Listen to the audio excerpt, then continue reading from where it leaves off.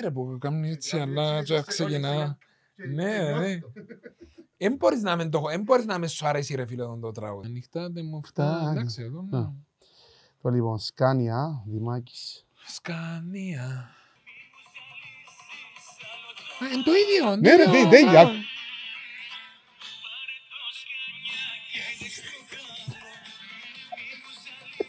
Μαλάκα και μετά μπαίνει το κάπου. Έκασες το.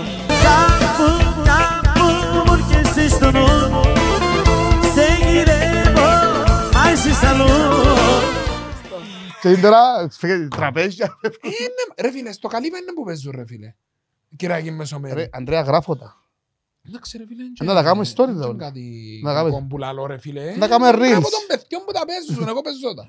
Και εμείς παίζουμε, αλλά έκαναμε event να τα παίζουμε. Να ξεκινήσουμε. Θέλει να κάνουμε προλόγο εισαγωγή. Όχι, ό,τι θέλεις ρε φίλε. Κάπου μου έρχεσαι στο νου. Ανδρέας Πατσάλης σήμερα μαζί μου. Μπαμ.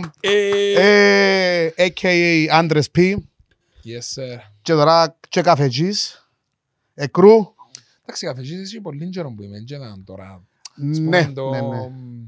Το background μου σε καφέ υπάρχει και σε snack. Απλά τώρα είναι κάτι πλέον με δική μου ταυτότητα. Και ο δικός σου. Ναι. Ανδρέα, να πούμε γλύωρα να μπορούμε να πούμε και τα υπόλοιπα συνεχίζουμε. Καλά. Να μπορούμε να πούμε σήμερα. Θυμάσαι. Εσύ να μου πεις, θέλαμε να κάνουμε έτσι ένα συνδυασμό. Μπράβο. Θέλω να κάνουμε ένα διαφόρων- συνδυασμό που συσχετίζεται με τον καφέ. Λοιπόν, σήμερα να μιλήσουμε πώς είναι να συνδυάζεις πολλά πράγματα που κάνεις και αμείβεσαι ή όχι, ενώ να είσαι multitask και να τα κάνεις και να συνδυάζεις και την οικογένεια. Ναι. Και είσαι ένας άνθρωπος που θεωρώ κοντεύει και στα δικά μου δεδομένα με το multitasking. Ενώ μέσα σε μορφή δουλειά και να πληρώνεσαι και που τα πουλά σου τα κομμάτια που κάνεις. Και θέλω έτσι να κάνω μια συζήτηση, να το συνδυάζουμε. Ναι. Είναι το άλλος ευκαινεί, επειδή άλλος σου ρε φίλε φαντάζομαι πολύ ρωτούσε. Είναι τόσο ευκαινεί.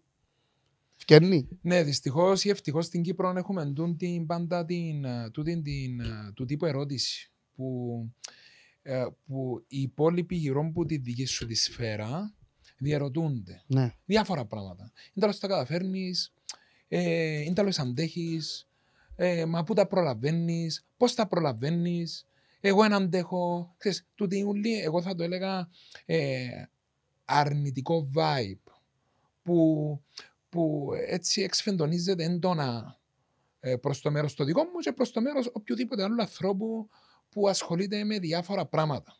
Και δεν είναι κομμένο, ραμμένο στα μέτρα κάποιου άλλου. Ναι.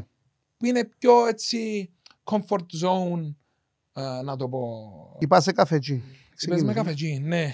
Ναι, η ιστορία σου, να πω έτσι λίγο για τον background σου, ήσουν σε μεγάλο όμιλο, αν θέλει να πούμε στο Ζορπά, για πάρα πολλά χρόνια. Τιμή μου και καμάρι μου το Ναι. ότι δούλευα σε τέτοιον τεράστιο Μπράβο, όμιλο. ήσουν στο Ζορπά, ενώ σου είχες το know-how Ναι. για πάρα πολλά χρόνια. Τώρα ξεκίνησες κάτι δικό σου.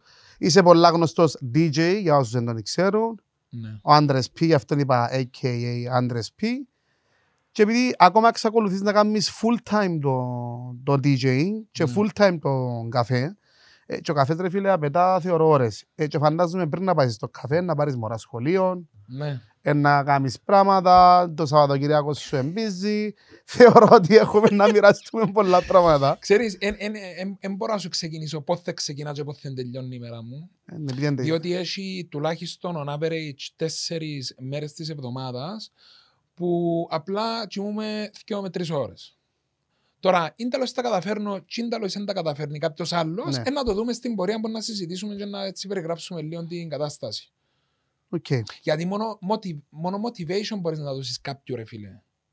Είναι σίγουρα δεν μπορεί να Με αντιγράψει το κάτι. πράγμα. Διότι εγώ βλέπω άλλους τόσους που παρακολουθώ και στα social media και άνθρωπους που γνώρισα στη ζωή μου που εγώ ίδιος διερωτούμε πώς αντέχουν τούτοι άνθρωποι ρε φίλε.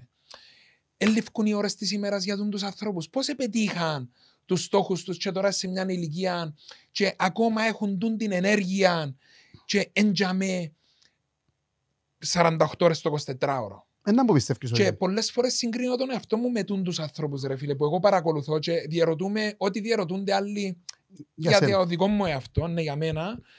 Και there is a big question mark. Και πάντα λαλώ, εγώ, άρα και αν φτάσω στα 50 μου, να έχω τούτη την ενέργεια, μπορεί να την έχω, μπορεί να μην την έχω. Εγώ εκείνο που λέω ότι ζήσε την κάθε στιγμή και λέω σου το και ανατριχιάζω.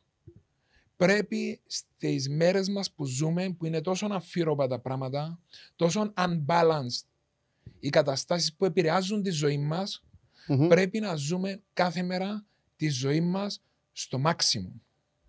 Θα σου κάνω ερώτηση. Πόσο σημαντικό θεωρείς ότι είναι ο κύκλος σου σε αυτό το κομμάτι? Πόσο πολλά σε επηρεάζει ο κύκλος σου, οι άνθρωποι που γύρω σου, όταν βλέπεις τους ανθρώπους? Έμαθα, ειδικά όταν αποφάσισα να κάνω το δικό μου βήμα πλέον επαγγελματικά. Στα 30 δηλαδή, ναι, ήμουν 36 χρονών, 35-36 χρονών. Που πάντα ο κύκλος μας, ο οικογενειακός, με τον τρόπο που μεγαλώσαμε, ο παπάς μας, η μάμα μας, ο πεθερός μας, η πεθερά μας, τα αδέρφια μας, όλοι είναι γύρω από τον κύκλο μας. Είμαστε όλοι σε ένα safe mode. Έτσι μεγαλώσαμε, έτσι μάθαμε στην Κύπρο. Κυρίως στην Κύπρο.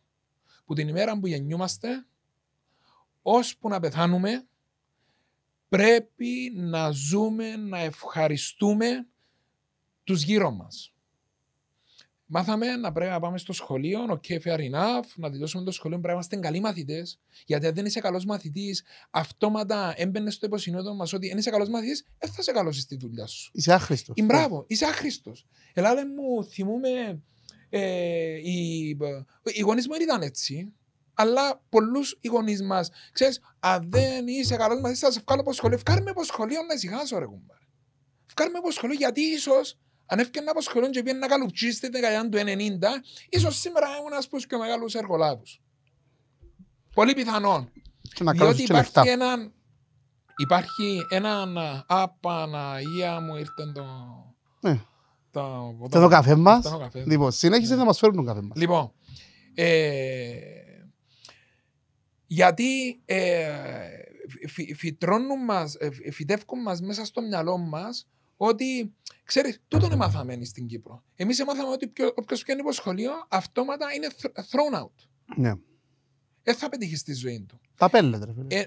Ενώ το πράγμα δεν σημαίνει οτιδήποτε. Ναι, θέλουμε το καλό, δεν θέλουμε να φτιάχνει το κοπέλι μας από το σχολείο. Δεν θέλουμε να σχολιάζει ο καθένας. Ο καθένας, θέλουμε εκείνον, θέλουμε το άλλο. Απαναγία μου να μπορεί να πει ο γείτονας, απαναγία μου να μπορεί να πει. Όχι μόνο ο κύκλος ο δικός μας. Ναι. Λοιπόν, και έμαθα, έφτασα σε έναν επίπεδο γιατί θέλεις πάρα πολύ δουλειά. Πάρα πολύ δουλειά. Πρέπει να ακούεις που το ένα, να βγάλεις που το άλλο. Πρέπει να κάνεις εκείνο που σε γεμίζει και σε κάνει ευτυχισμένο. Πρέπει να πατήσεις, όχι επιπτωμάτων, πρέπει να πατήσεις τα θέλω των άλλων. Και για μένα να καταλάβεις ποιοι είναι δίπλα σου και ποιοι είναι μακριά σου. Ή ποιοι είναι που σε καταλαβαίνουν και ποιοι είναι που είναι. Εγώ κόφκω, εγώ ράφκω, εγώ αναλαμβάνω τις ευθύνες της ζωής μου. Εγώ κάνω την επιλογή της ζωής μου όμως. Καταλάβες, μεγαλώσαμε να πάμε στο σχολείο, μετά πρέπει να πάμε στο γυμνάσιο, στο λύκειο. Πρέπει να αφήσεις από το σχολείο χωρίς να το πεις του καθηγητή. Πρέπει να πιένεις να θκευάζεις, πρέπει να πιένεις ιδιαίτερα. Να. Και ξιάνουμε λίγο. Ρε κουμπάρε, εγώ να που θέλω να κάνω. Μα είμαι 16-17 χρόνων. Ξέρει ένας 16-17 χρόνων τι θέλει να κάνει, ρε φίλε. Δεν ξέρεις τι θέλεις να κάνεις 16-17 χρόνια, αλλά πρέπει να ακολουθήσεις κλάδο. Πρέπει να ακολουθήσεις κλάδο. Έτσι είναι το σύστημα μας, έτσι είναι το μαθητικό σύστημα. Έτσι είναι εκείνο που μάθαμε από τη δεκαετία του 70 και ακολουθούμε σήμερα μέχρι το 2020, χωρίς να αλλάξει ούτε που δουν το εκατοστό δεξιά-αριστερά. Εν τούτον ακριβώς, εσύ πιστεύεις ότι το πράγμα επηρεάζεσαι και στις αποφάσεις σου σήμερα και στα πράγματα που κάνεις? Φίλε, ή καθυστέρησες? Σορκίζομαι ότι δεν έχω αφήσει κανένα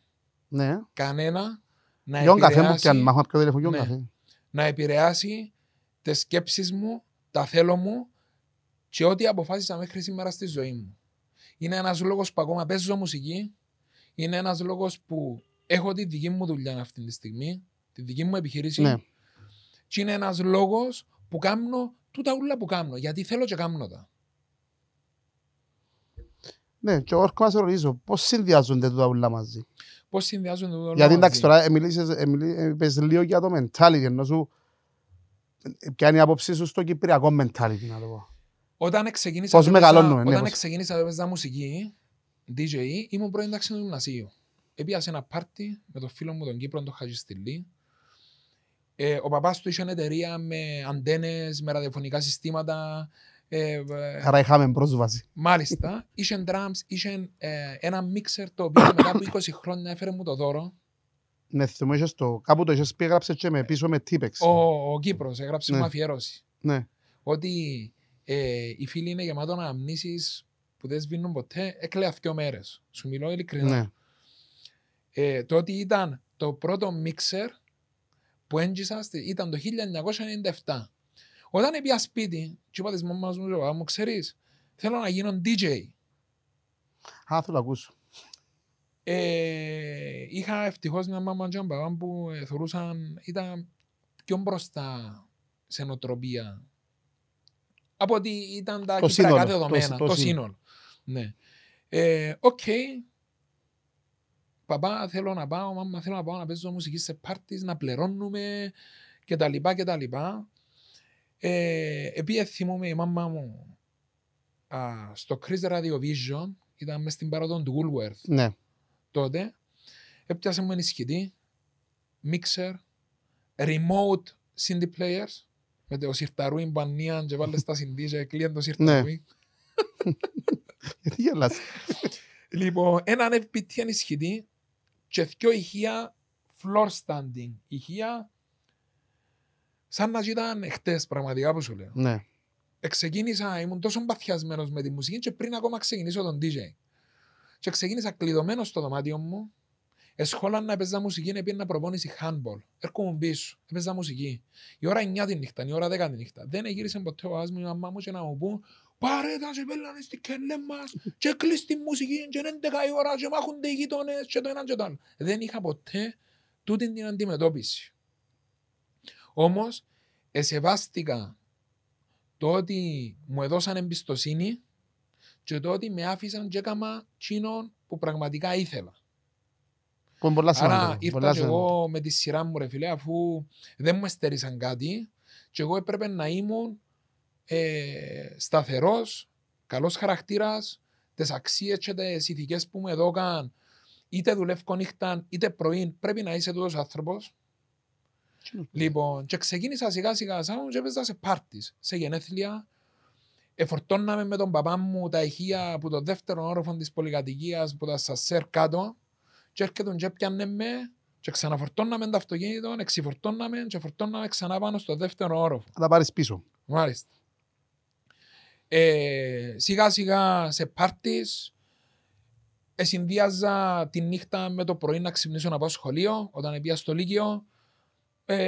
Πάρτις εξωσχολικό, δηλαδή δεν είχε γυμνάσιο στη Λευκοσία που να μην έπαιξα σε πάρτιν του, είτε τούτο ήταν Αρχάγγελος, είτε τούτο ήταν Έγκομη, είτε τούτο. Στο σχολείο σου έπαιξες? Έπαιζα, ναι, συνέχεια. Εντάξει, είπα να ρωτήσω. Συνέχεια, ναι. Ναι, ό,τι πάρτιν έκαναμε και στο σχολείο, αφού πήγαμε και στο ίδιο σχολείο. Ναι, γι' αυτό το είπα. Ναι. Επίτηδες. Τώρα εσύ άκουσες Μοτορούαγιον καφέ? Ναι, άκουσα. Και αν το Χριστόδουλο να δούμε. Ναι ρε φίλε, αν πάτσε φανταστική να έφυγε. Είναι όταν πατήσαν το αυτοκίνητο, το φορτιό μου ανέξεις. Λαλείς. Κάπου μου έρχεσαι στο νου. Ένα μικρό διάλειμμα έτσι για να χαλαρώσουμε. Ρε, έφτανε ο καφές, εντάξει, φέρ' μας το μέσα, ναι. Εντάξει, είμαστε με μενεγάγια ρε κουμπάρε. Ναι, μπορούμε να διακόψουμε. Να κόψουμε το στο editing, να δω αν πάει και εσύ ωραίο flow, ναι. Που λες, ρε φίλε, άκου. Γιατί να πω εγώ ρε. Γιατί να μιλήσω ρε. Φίλε, γιατί να μιλήσω σήμερα. Εντάξει. You can take over whenever. Λοιπόν, άρα καταλαβαίνω ότι λέεις μου και εσύ ότι αν δεν ήταν οι γονείς σου, θα σου στο σημείο που σου φέρω. Και το ότι σου έδειξαν εμπιστοσύνη, ίσως σου εβάλασαν και εσύ το ξέρεις, κάμε και το πράγμα που θέλεις και αν πιστεύεις να πετύχει. Μπράβο ρε φίλε. Δεν μου κόψαν τα φτερά. Ναι, τούτον καταλαβαίνω. Ναι. Ενώ αν πάμε συγκριτικά σε μένα, ας πούμε, εγώ είχα ακριβώς το αντίθετο. Εγώ ήμουν το κρυφό σχολείο της μουσικής, εντάξει, δεν το δέχονταν οι δικοί μου, ρε φίλε. Ναι, ας πούμε, δεν μπορεί να πάει να κάνεις τώρα, να σου δω και μουσική να φάεις. Όταν ήμουν κι εγώ στην ηλικία σου, γυμνάσιο κι εγώ, αλλά ρε φίλε, εντάξει, ήμουν λίγο πιο αντίθετος χαρακτήρας και επειδή ήμουν και πιο έλα ρε, φέρ' τους. Εγώ είπα, όχι κάμερα, αλλά από εδώ. Λοιπόν, ήρθε και το καφεδάκι μας στο Εκρού. Κώστα. Τέτοια Εκρού. Κώστα ρε καταράζω. Εκρού. Να πάμε μετά στο Εκρού. Ναι. Λοιπόν, επειδή ήμουν λίγο πιο αντίθετος χαρακτήρας και λίγο πιο ανεξαρτήτως. Ανδρέα, εγώ έχω καλαμάκι. Ναι. Λοιπόν, ήμουν λίγο πιο χαλαρό και λίγο πιο ανεξαρτήτος. Ρε φίλε, πήγαινα κρυφά μαθήματα εγώ. Πήγα και έμαθα εγώ. Εγώ δεν έμαθα. Εντάξει, εγώ πήγα και δείξε Μοντίνος. Ναι. Εγώ ό,τι είχα μάθει το έμαθα μέσα στο δωμάτιο μου. Εντάξει, δεν σημαίνει κάτι. Δύο approach. Ναι, δύο διαφορετικές προσεγγίσεις. Δεν σημαίνει οτιδήποτε, ακριβώς. Ακριβώς. Εγώ λέω σου, επειδή η γονή μου εμένα ήταν λίγο, να το πω, λίγο πιο συντηρητική με τα πράγματα. Λοιπόν, παιδιά, δοκιμάσουμε τον καφέ του Ανδρέα, Εκρού. Ακούετε το στο μικρόφωνο όσοι μας ακούν. Εγώ πίνω πολλά ωραία σπιτίσια λεμονάδα. Φίλε, εγώ πίνω καφέ γιατί ο καφές σου θεωρώ εμπού τους top στη Λευκοσία. Και γιατί είσαι φίλος μου, απλά πάω σου το πολλές φορές και να πούμε και δάμε. Όσοι θέλετε, παραγγέλλετε Εκρού, βάλετε μπροστά Listen Blitz, θα σας κάνει εκτός, απλά ξέρω ότι στέλνουν τον κόσμο. Λοιπόν ρε φίλε. Να πούμε και τούτο τις εκτόσεις. Και κάπως έτσι ξεκίνησα και εγώ και μάθα μουσική, αλλά κρυφά από τους γονιούς μου και ακόμα μέχρι και σήμερα εγώ έχω να σου πω, ειδικά ας πούμε ο παπάς μου, μετά πριν 5-6 χρόνια καταλαβαίνει τι έκαμα. Ναι. Γιατί πήγαιναν οι φίλοι μου για μέ, είμαι φίλος του Σάβα, είμαι φίλος του... Και ρε φίλες πέντε με, λαλί μου, ας ρωτήσω κάτι. Λαλί μου, ναι. Πόσος κόσμος σε ξέρει, λαλί μου, που τη μουσική. Αλλά το δεν ξέρω, νομίζω αρκετό. Λαλί μου, λαλί του γιατί. Λαλί μου έρχονται τουλάχιστον, λαλί μου, μες στο μήνα τουλάχιστον, 5 με 10 άτομα και λαλί μου, σου δώκω χαιρετίσματα. Και τους πώς θα σε ξέρουν και μου πω κλαπ, που τη μουσική, που τα έξω. Και τώρα, ας πούμε, συνειδητοποιώ ότι είναι το πράγμα που έκανα, που μου απαγόρευσε, ότι ήταν λάθος, ρε, ότι δεν έπρεπε να μου το στερήσει. Και ας πέρα, λαλί μου, ακόμα, λαλί μου, νιώθω πολλά περήφανος τώρα, ας πούμε. Ενώ τότε, λαλί μου, ανάγκασες με να πάω κρυφά να μάθω, να ασχοληθώ με το πράγμα που ονομάζεται DJing, η μουσική. Δηλαδή, έχεις και παραδείγματα τώρα. Όχι, πάρ' τα θόρυβα.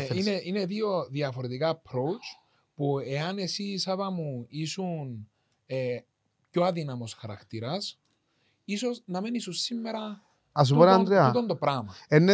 Θεωρώ, είναι θέμα χαρακτήρα, είναι θέμα θέλησης. Δηλαδή, αν δεν το ήθελα σε τόσο βαθμό, εντάξει, γιατί και εσύ κάπου είσαι πολλά έτσι, πώς να το πω, είσαι πολλά θετικός, θέλεις να το κάνεις, ενώ κάπου υστερείς. Είναι μεγάλο το ποσοστό όμως, ανθρώπους που ξέρουμε και που ζουν σε τον κόσμο που δεν ξέρουν τι θέλουν ακριβώς στη ζωή τους. Ναι, αλλά εγώ και που θέλω να πιάμε από τον κομμένα που κάναμε είναι ότι εσύ ας πούμε είσαι στο OK και το support και οικονομικό και το equipment, τον εξοπλισμό σου. Εγώ δεν το είχα, αλλά και δυο έκαναμε κάτι στο κομμάτι της μουσικής. Άρα, και που θέλω να καταλήξω για να το συνδέσουμε και με το θέμα μας, ας πούμε, το να συνδυάζεις πράγματα στη ζωή σου είναι ότι, φίλε, όπως και να σου φέρουν τα πράγματα, αν πραγματικά θέλεις να κάνεις αυτό που θέλεις, να τα καταφέρεις. Τι είπαμε στην αρχή ότι είχα σου πει ότι δεν αφήνω να με επηρεάσει.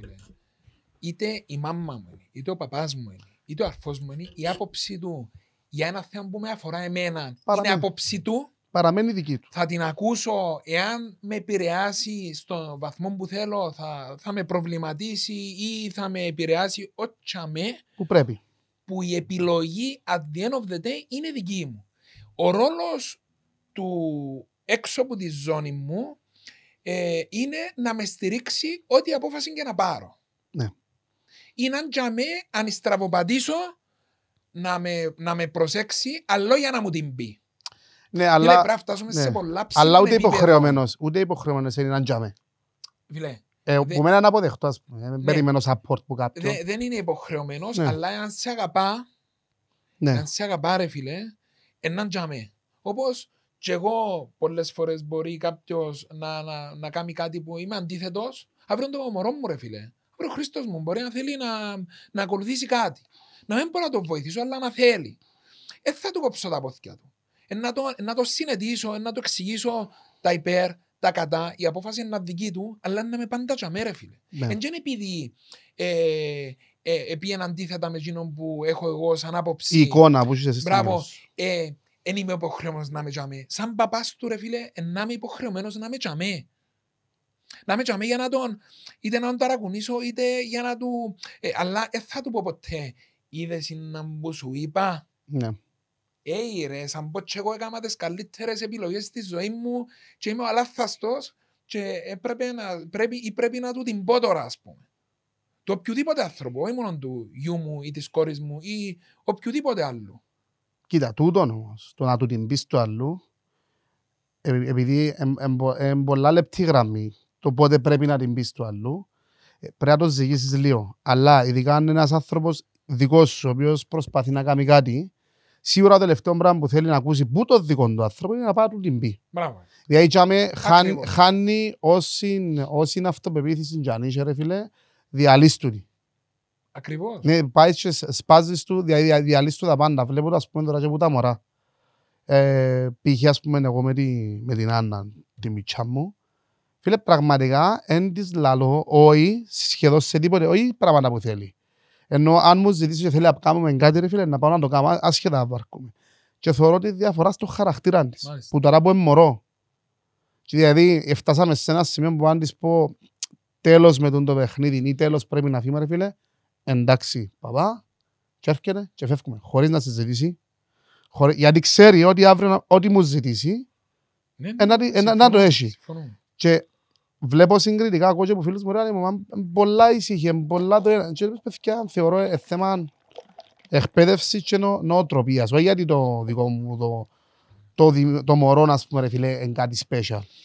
Λοιπόν, πάμε. Και φτάνουμε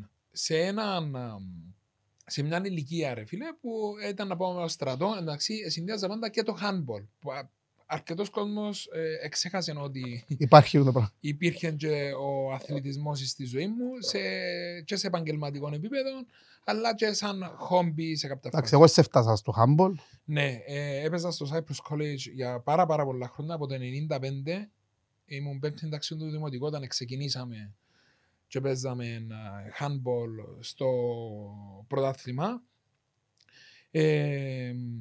Έζησα μια μεγάλη περίοδο της ζωής μου από το 1995 μέχρι το 2010 που σταμάτησα και να πούμε γιατί σταμάτησα και τα λοιπά. Ναι. Έζησα πάρα πολλά όμορφες στιγμές με τους συμπαίκτες μου, εκδρομές, προετοιμασίες, εξωτερικό, Σουηδία, Τσεχία, Ουγγαρία, Ελλάδα, εθνική. Άρα για πού ξέρεις τον κουμπάρο μου, τον Τρίμι. Ναι. Τώρα κάνω κλικ. Με τον αδερφόν του κυρίως είμαστε συμπαίκτες και στην πρώτη ομάδα. Λοιπόν, ήμουν σχολείο, DJing, λίγο θκεύασμα, εν ήμουν πολλά του θκεύασματος, ήμουν πάρα πολλά έπιανα από την τάξη. Ναι. Είμαι πάρα πολλά έτσι, όχι πρακτικό, αρέσκει μου η θεωρία, βάλω και δικές μου λέξεις, πλάθω και εγώ μια αναπάρτηση. Ρε φίλε, εσύ καταλαβαίνεις καλύτερα με το να ακούεις, μάλιστα, παρά να θκευάζεις. Μάλιστα. Λοιπόν, φακούμε τα μαθηματικά. Ναι, είσαι ακουστικός τύπος. Και ομιλητικός. Ναι, πρόσεξα, δεν μπορώ να μιλήσω σήμερα, παιδιά, οι άνθρωποι που καταφέρουν να μιλώ εγώ, καλύτερα. Προπόνηση, μετά ξανά μουσική και hang out με τους φίλους.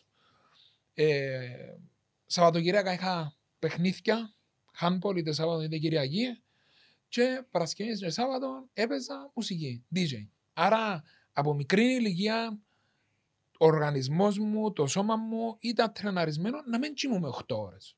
Ποτέ δεν κοιμήθηκα 8 ώρες. Είμαι μεταξύ 3, 4 με 5 έως 6 ώρες. Και να μην παίζω κάπου μουσική. Θα κοιμηθείς. Μπορεί να έχει νύχτες τις οποίες να είμαι τόσο κουρασμένος που να κοιμηθώ και δεν παίζω κάπου. Να κοιμηθώ στις 10 να κοιμηθώ και να ξυπνήσω η ώρα 6:30-7 το πρωί. Και αν δεν το ρόλο, αν κοιμηθώ η ώρα 3 το πρωί, πάλι να ξυπνήσω η ώρα 7 το πρωί.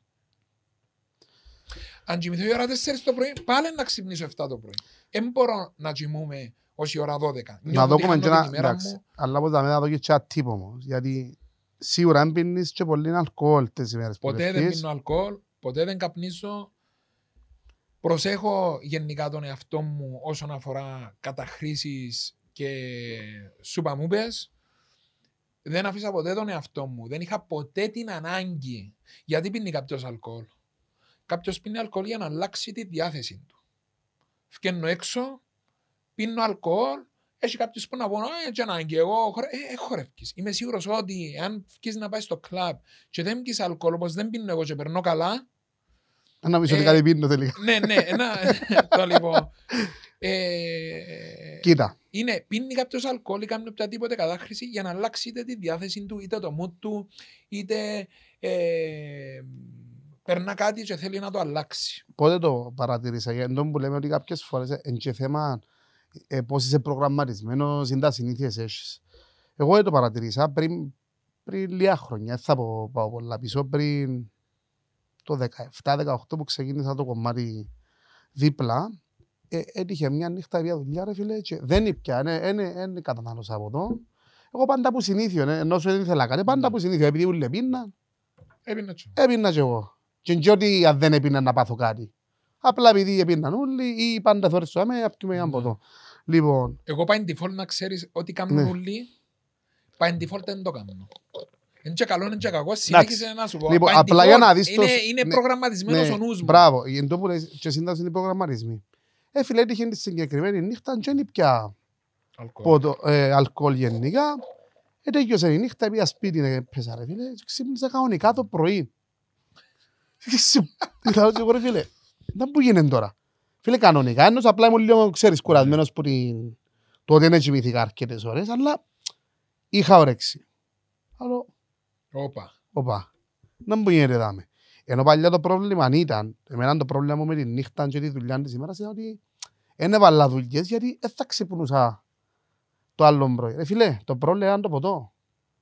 Και που τότε έχει 6-7 χρόνια, τις μέρες ας πούμε, που ξέρω ότι έχω δουλειά, θα πιω καθόλου ποτό, να πίνω νερό ή κάποιο αναψυκτικό. Ρε φίλε, γιατί συνειδητοποίησα, αλλά εφάγε 10 χρόνια επαγγελματικά, ας πούμε, της δουλειάς του της, για να συνειδητοποιήσω ότι ρε φίλε, ξέρεις, δεν πρέπει να πίνεις ποτό. Γιατί δεν τον που λαλείς και εσύ, είναι οι προγραμματισμοί που έχουμε και τούτοι προγραμματισμοί. Εγώ δεν πια ποτέ, για να ξέρω την περίπτωση που δεν ξυπνάς το πρωί. Εγώ πέρασα και που τούν το σημείο. Πέρασα, εγώ ό,τι λέω πλέον και στα podcast και με τους φίλους με που εμπειρίες ρε φίλες ζωής. Και συνειδητοποιάς πέλα πόσο βλάκας μπορεί να ήμουν που δεν το σκέφτηκα πιο πριν, γιατί είναι πολλά λογικό. Εμείς επειδή που μητσάνε ηλικία 16-17 που φτιάνναμε και απλά είχαμε ανάγκη να βγούμε να νιώσουμε μεγάλοι, επίναμε να καπνίζαμε για να νιώσουμε κάτι κουλ ρε φίλε. Θεωρούσαμε ότι το ξενύχτη παραπέμπει σε παραπάνω ώρα να ξυπνήσω ώρα 3 το απόγευμα, ώρα 1 μεσημέρι. Ενώ ρε φίλε μετά που κάνουμε οικογένεια, επιχείρηση, φίλε τα πράγματα τα αστεία τελειώνουν. Υπάρχει κάτι για να κάνεις κάτι πρέπει να φύγεις κάτι άλλο. Πάντα. Αν διαλέξω την επιλογή Α, φίλε, αφήνω την επιλογή Β. Αν διαλέξω την επιλογή Β, αφήνω την επιλογή Α. Εγώ έχω να διαλέξω πάντα η ζωή μας και το ότι είμαστε σήμερα είναι οι επιλογές που κάναμε. Άρα, Ανδρέα μου, θέλεις μάνα μου να συνδυάζεις νύχτα, DJing,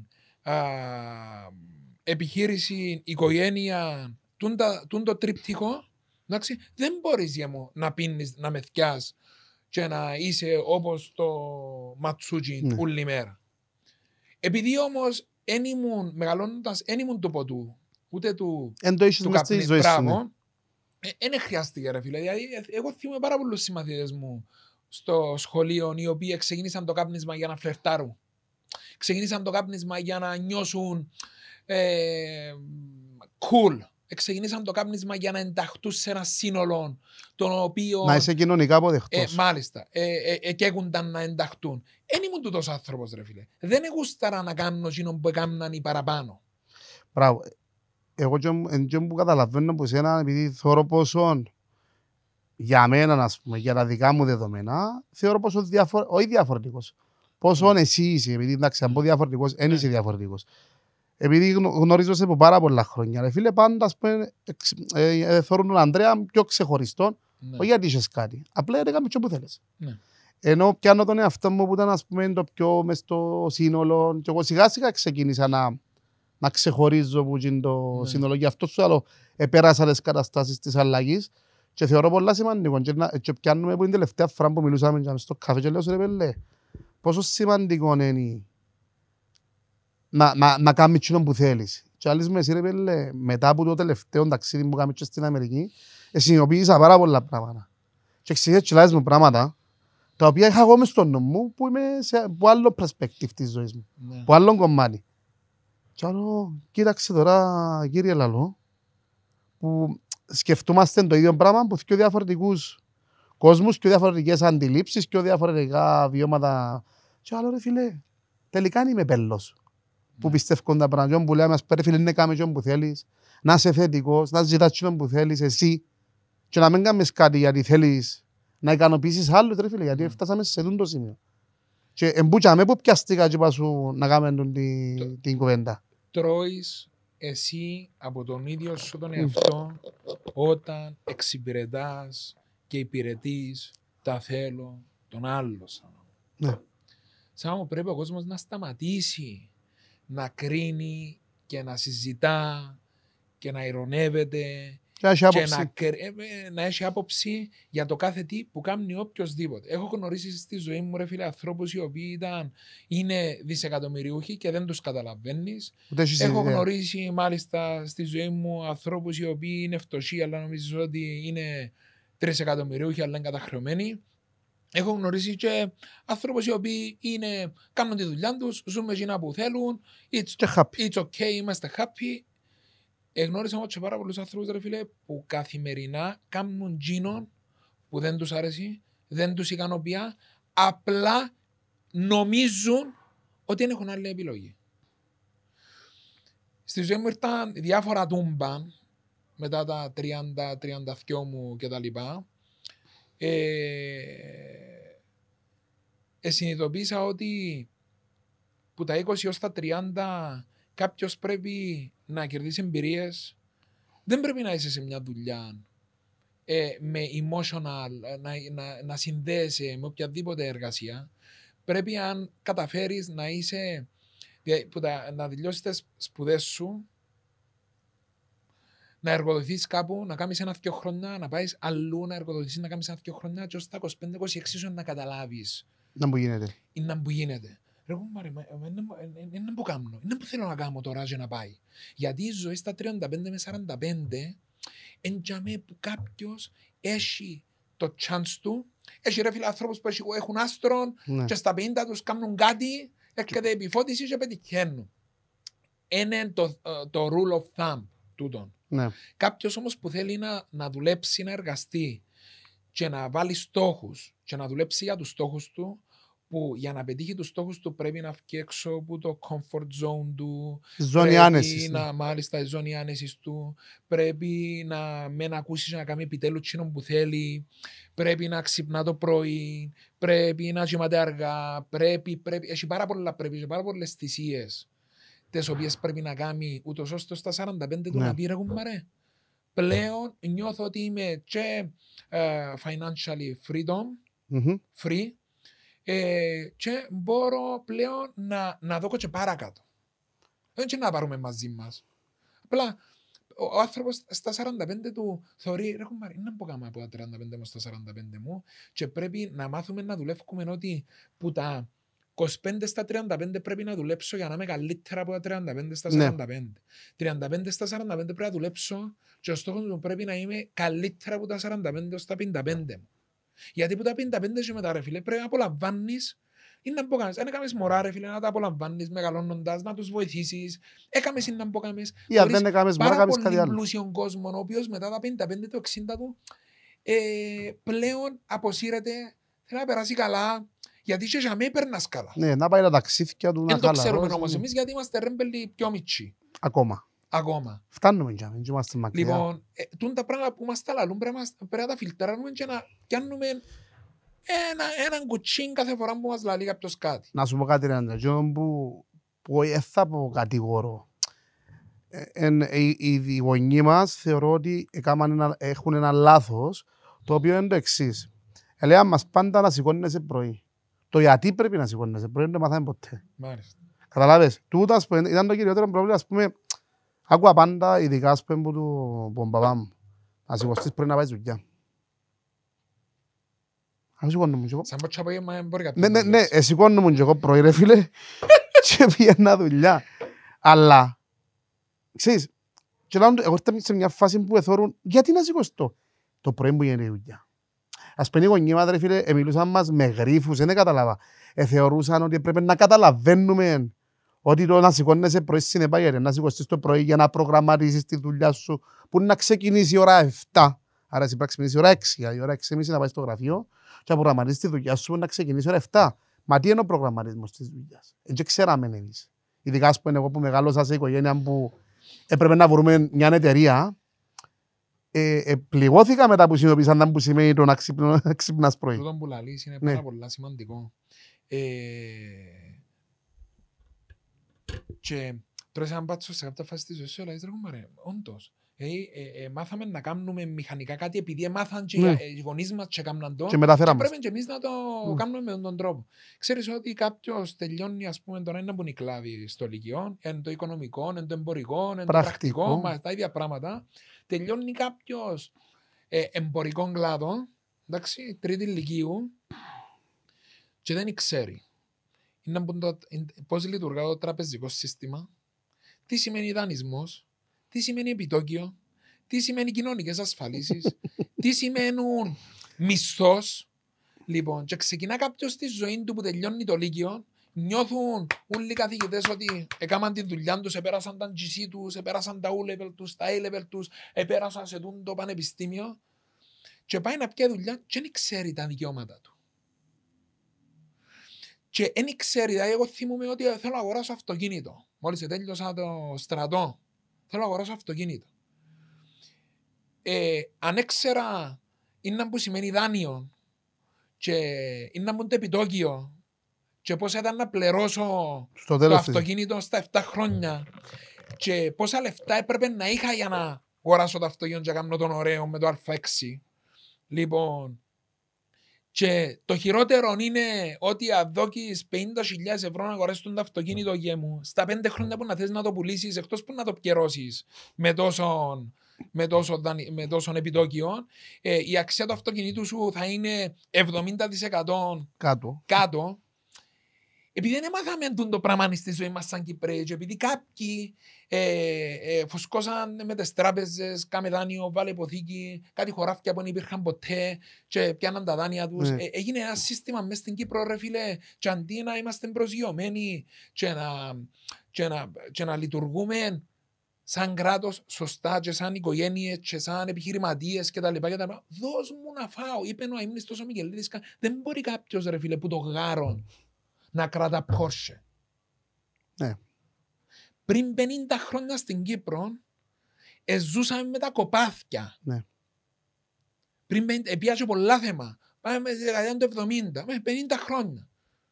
Δεν είχαμε με highway, πήγαινε σε άλλη πολιτισμένη, σύγχρονη πολιτισμικά, εντός να το πω, social, κοινωνική. Ναι, σύγχρονη πόλη ρε φίλε, χώρα. Μην πάεις μακριά, πήγαινε στην Αθήνα, που πήγαινε στην Ελλάδα από δίπλα μας. Εντάξει, νομίζω η Αθήνα είναι και λίγο λάθος να το πω παράδειγμα. Είναι λάθος.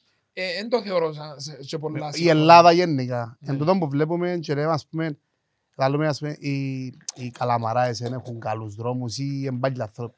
Φίλε, μπορεί να λαλούμε έτσι για τους Έλληνες. Αλλά όντως η Ελλάδα, επειδή ζω την εγώ τώρα παραπάνω επιχειρηματικά, ενώ επειδή έχω πολλές συνεργασίες. Φίλε, η Ελλάδα και πριν 100 χρόνια είχε δρόμους, πριν 100 χρόνια είχε ναυτιλία. Πολλά πιο μπροστά σαν λαός που μας. Και φαίνεται μας εμάς ότι γελούν μας ή ότι αφήκαν τα έτσι και χαλάσαν, ενώ είναι καμία σχέση. Ήταν άλλη νοοτροπία για μένα ο Έλληνας. Ο Έλληνας ζήσε με τα πολλά λία. Εμείς δεν μπορούμε να ζήσουμε με πολλά λία. Ωραία φίλε, εμείς μάθαμε που το πού πότε να έχουμε λεφτά. Μπράβο. Που το θεωρώ ότι Σάβα από το 2000 για με περίπου ως το 2013 Που έπεσαν τα λεφτά τα που έγιναν πολλά. τα κουρέματα, νομίζω ότι το φαγοπότη ήταν πάρα πολύ πουλούς. Γιατί ήταν το hack, ήταν δώσ' μου 10.000 και σου δώκω 15 σε κέφτομα, ούλοι ήταν μες στον το, ούλοι ήταν κάτι κόπεδα στη Βουλγαρία και Να στη σου πω. Ρουμανία που ο Κυπρός δεν τα είδε αλλά αγοράζε. Ναι. Εν το χωρί ο νους μου ρε φίλε εμένα σήμερα το πράγμα. Να κάνεις την κίνηση. Εν το χωρί ο νους μου ρε, μα γιατί να του δώκω κάποιου ρε φίλε, τι τρώκω το χορτόν εγώ ρε φίλε. Τρώκω το χορτόν.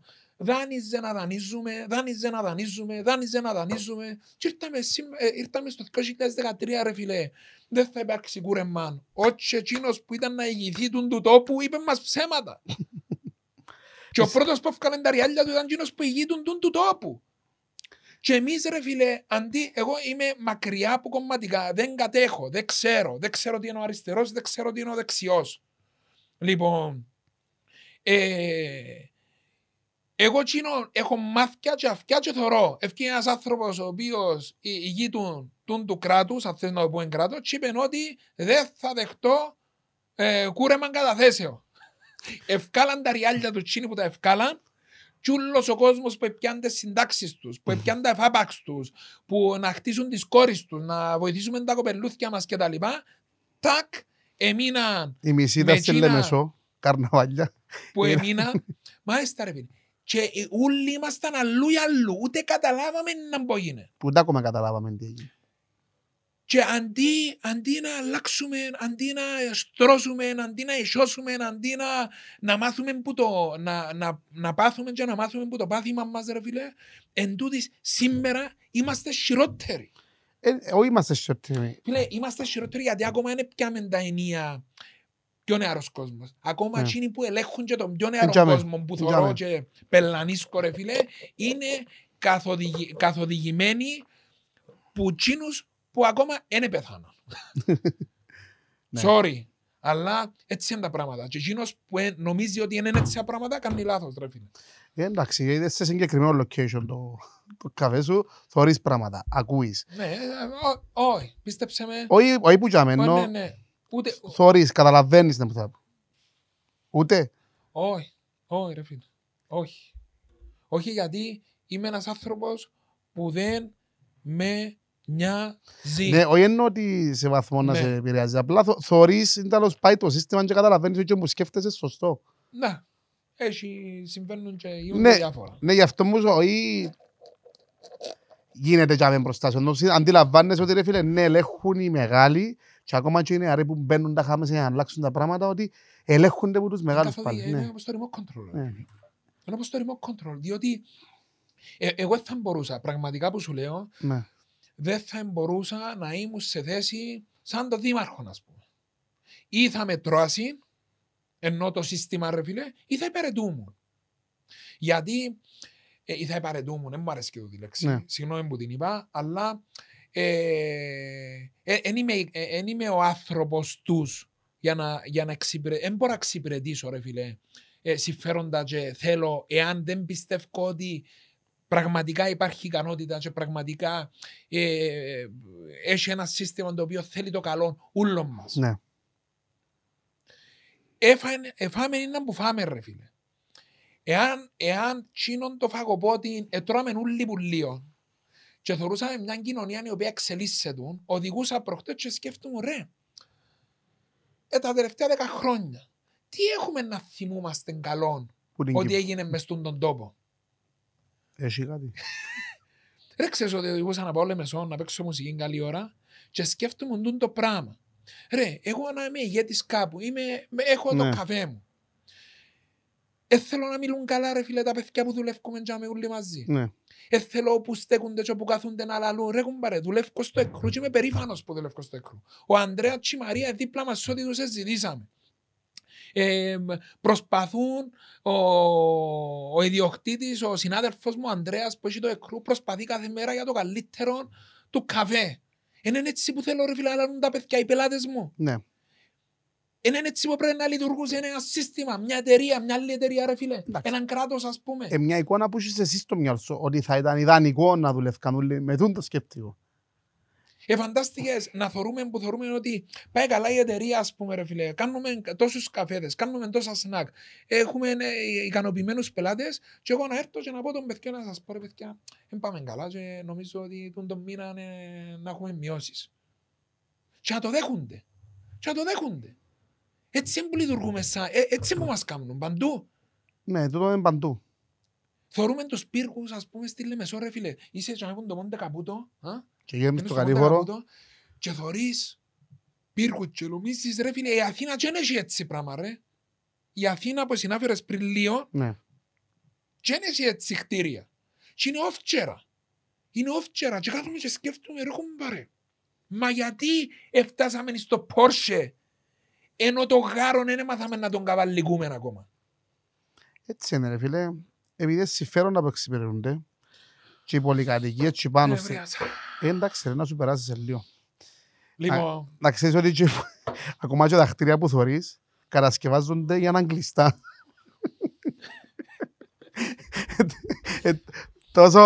Τόσο μελετημένο είναι. Anyway, είναι το θέμα μας τώρα.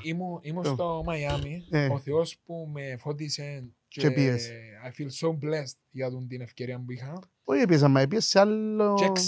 Και ξέρα και έμαθα και ρώτησα ότι όλο το Μαϊάμι είναι χτισμένο από το trafficking, ρε φίλε. Drugs. Ναι. Είναι drug lords, είναι drug dealers, είναι drug. Εδέχτηκε η πόλη του το πράγμα. Και είπαν αφού όλο το trafficking γίνεται που γίνεται διαχρονικά. Φίλε, κάτι... Περίμενε, ενώνεται με Κούβα... Ναι. Γι' αυτό βολεύει και το location. Μπράβο. Πού πάνε, το Scarface είδες το. Ναι.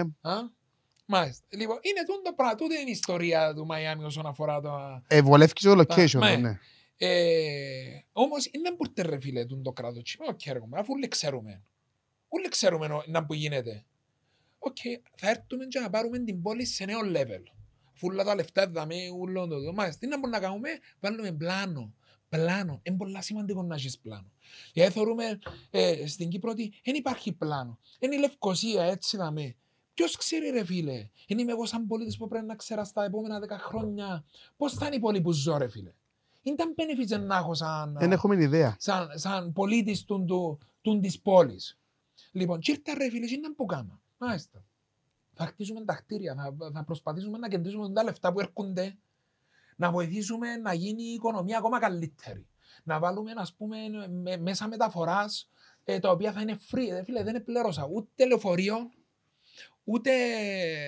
ούτε μέτροπας που σε έπαιρνε μες στην πόλη. Ήταν free, ανοίγαν οι πόρτες και έμπαινες μέσα ρε φίλε και έπαιρνες σε ένα τόπο στον άλλο δωρεάν, δεν πλήρωσα, ας πούμε. Και κάθομαι και σκέφτομαι πώς εμπογίνουν το πράγμα, με το πράγμα. Με τα λεφτά που έρχονταν, είτε παράνομα, είτε οτιδήποτε ρε φίλε, πρέπει, αφού έρχονται τόσα λεφτά ρε παιδιά, δεν μπορώ να τρώω μόνο εγώ, δεν μπορώ να τρώω μόνο ο γαμπρός μου, η κόρη μου, ο γιος μου και η οικογένεια μου και ο κόμμα μου. Πρέπει να βοηθήσουμε και να τρώμε όλοι, για να είμαστε όλοι καλά. Λοιπόν, το πράγμα που μας έφανε στην Κύπρο ρε φίλε είναι ότι τρώω συγκεκριμένα άτομα, έρχονται όλα τα λεφτά. Λοιπόν, και φτάσαμε σήμερα, να μην φτάσαμε. Η άποψή μου τώρα. Ναι. Λαθασμένη, σωστή, this is what I believe. Να μπουν η διαφορά που είδες, ας πούμε, στο Μαϊάμι, σε σχέση με δάμε. Κάμαμε και τη συζήτηση, εντάξει. Απλά θέλω να σταθώ σε μια επική ατάκα που μου είπες, που βρεθήκαμε στο γάμο το τρίμι και στο καφέ. Που σε ρώτησα, δεν μου λέω να μου παίζει με το COVID που έχει. Είναι που σου είπα. Και κάτι μου είπες με τις μάσκες και κάποιος σου είπε, κάτι του είπες στην Κύπρο φορούμε μάσκες και ξέρω εγώ και απάντησε στους άνθρωπους στην Κύπρο έχει ουκιά να κάνετε. Ναι. Φίλε, εκείνη η κουβέντα που μου είπες ήταν πολλά σοβαρό. Ναι, μόνο η ατάκα η συγκεκριμένη που μου είπες, ας πούμε, η νύχτα μου είπες, λαλό ρε πελέ. Έχει δίκιο. Όποιος και αν τους άνθρωπος, επειδή θέλουμε ποιος είναι πολλά. Που σου είπε ήταν ο CEO του εστιατορίου που έπαιζα. Ναι, που είσαι με τον ίδιο ατάκα ρε φίλε. Πραγματικά δηλαδή φεύγεις από μια χώρα μάσκες. Όχι εμβόλια, όχι μεν πάει σποτζί, μεν πάει σποδά. Και πάει σε μια χώρα, μια ανακοίνωση απλά θέλεις φορά μάσκα, θέλεις με φοράς. Που γίνεται στην Ευρώπη παντού ρε φίλε. Εντάξει, εσένα εννιά σου ήταν ρώνησες ας πούμε, να μου γίνεται με τις μάσκες οτιδήποτε και να μπορούσα να απαντήσω. Έδειξα του ιδιοσιογραφίες, έδειξα του Είναι που γίνεται, ο Παναγία μου λέει. Ναι. Ναι, το πράγμα. Αφού ήταν... Και για μένα είχε COVID. Και για μένα είχα σημεία που έκαναν ράπιτες και τα λοιπά. Και για μένα εκείνοι που ήταν θετικοί εμεινήσκαν κάποιο Σπίτι, χρονικό διάστημα σπίτι. Ναι, αλλά συνειδητοποίησα έναν πράγμα που την κουβέντα σου. Είπες στους άνθρωπος ο οποίος έχει επιχειρήσεις στο Μαϊάμι. Είναι Έλληνας, ναι. Ναι, Είναι Έλληνα. Έλληνας της Αμερικής. Έλληνο Αμερικάνος. Και σκέφτομαι ότι είδε κάποια γεγονότα και απάντησε σου εν έχετε δουλειά να κάνουμε στην Κύπρο. Ναι. Και έχει απόλυτο δίκιο, όντως δεν έχουμε δουλειά να κάνουμε και ασχολούμαστε, sorry που να το πω, με μαλακίες. Γι' αυτό να ασχολούμαστε τόσο πολλά με τις μάσκες, με τα rapid test, με το αν κάνουμε επίθεση τώρα η Ρωσία, παράδειγμα. Ασχολούμαστε με το πράγμα. Μαντώ και έπιαν τον η έννοια των Ρώσων να ασχολούμαστε εμείς ή τον οποιοδήποτε, ρε φίλε. Και ας πούμε, προχτές ρε φίλε έτυχε και πήγα στις φυλακές και είδα το έργο που κάνει η Άννα η Αριστοτέλους ρε φίλε. Που φωνάζαν μαμά Άννα. Ναι, φίλε, και πραγματικά πρώτη φορά έχει πολλά χρόνια πήγα ρε φίλε, είδα το πράγμα που κάνει και κατάλαβα πόση δουλειά κάνει στον άνθρωπο ρε φίλε. Και πραγματικά ρε φίλε συγκινήθηκα. Εν περίμενα. Και φκένεις έξω ρε φίλε, είναι εσύ. Ούτε υποδομές, είναι ούλοι να πιάσει επίδομα, ούλοι με το επίδομα να μην κάνουν. Φίλε, και πάει σε άλλη χώρα και θωρείς να πάει και γίνεται. Και πραγματικά έχω και προβληματίζουμε, άλλο και εγώ, φίλε, πού πάμε, αξίζει τώρα, λέω, εσύ 15 ώρες λέω σου στο καφέ. Εγώ 15 ώρες ζαμέ, να έχω έννοια να θα εξυπηρετήσω, να θα παραδώσω, αν θα έρθουν τα εμπορεύματα μου στην ώρα τους και στο τέλος της ημέρας να σου πει τον μήνα χρωστά και 100.000 ευρώ ΦΠΑ. Και πού πάνε, ναι, να τα δω, δεν έχει πρόβλημα, αφού πρέπει να πληρώσω το... Πού πάνε. Δεν ξέρουμε. Κανένας δεν ξέρει πού πάνε.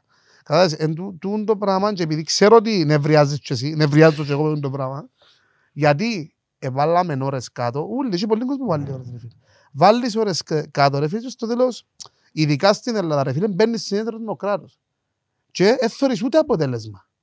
Ενώ πάει σε χώρες, ας πούμε, που είναι άλλη κουλτούρα και θεωρείς εξέλιξη, ηλεκτρικά λεωφορεία, ηλεκτρικά αυτοκίνητα, χώρο για ούλους. Για ούλους. Τώρα πάμε, να το κλείσουμε τώρα. Ναι, κουρτίζουμε. Λοιπόν, θα σου πω μια κουβέντα. Ήμουν τώρα, που ήμουν στο Μαϊάμι, πήγαμε με ένα φίλο ο οποίος δούλευκε από τη Ρουμανία, που το 2000 μόνιμα πλέον στην Αμερική, Νέα Υόρκη, δουλειά και τα λοιπά. Ο παπάς του ήταν σεφ του πρόξενου της Αμερικής, άρα ήρθε από τη Ρουμανία, έφερε την οικογένεια του, εμαϊρεύκα, ξέρω εγώ, στη Νέα Υόρκη, έμεινε μόνιμα πλέον τούτος, δεν φεύγω, λέει, μα πάω πού, μα πού να πάω, πού έχει καλύτερα από το Μαϊάμι για να πάω. Πουθενά δεν έχει καλύτερα από το Μαϊάμι, γιατί να φύγω. Και βάλαμε μέσα στο αυτοκίνητο και πήγαμε σε ένα ξενοδοχείο το οποίο ήταν να κανονίσει τα χαρτιά μιας φιλενάδας του, πλαστά, άκου τώρα, για να μπορεί να δουλέψει, που είναι Ισπανία τώρα, μιλούμε, επειδή είναι Ισπανόφωνη στο Μαϊάμι. Πρώτη γλώσσα είναι τα Ισπανικά και μετά Αγγλικά. Ναι ρε φίλε, γιατί είπαμε κάτω χώρες που κάτω είναι η Κούβα, Καραϊβικές σου, όλα. Όλα είναι Λάτιν Αμέρικα. Λέω του τι εννοείς, πλαστά έτσι. Λάλη μου, ναι λάλη μου. Στο Μαϊάμι λάλη μου και υπάρχει αυστηρός ελέγχος. Λέω του γιατί δεν υπάρχει. Διότι λάλη μου όλοι πληρώνουν εκείνα που πρέπει πληρώνουν. Τι εννοώ.